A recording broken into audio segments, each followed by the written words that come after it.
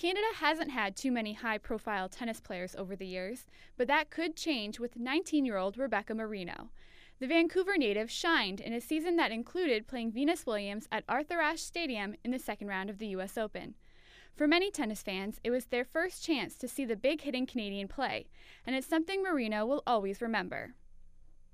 It was great. It was kind of an eye-opener. I don't think a lot of people had seen me play before, and I think it was good for tennis in Canada, just to kind of boost the awareness of it, and a lot of people got to see me play too, so that's kind of cool. She says her recent run probably brought more awareness to the sport, and if her success can help tennis grow in Canada, she is all for it.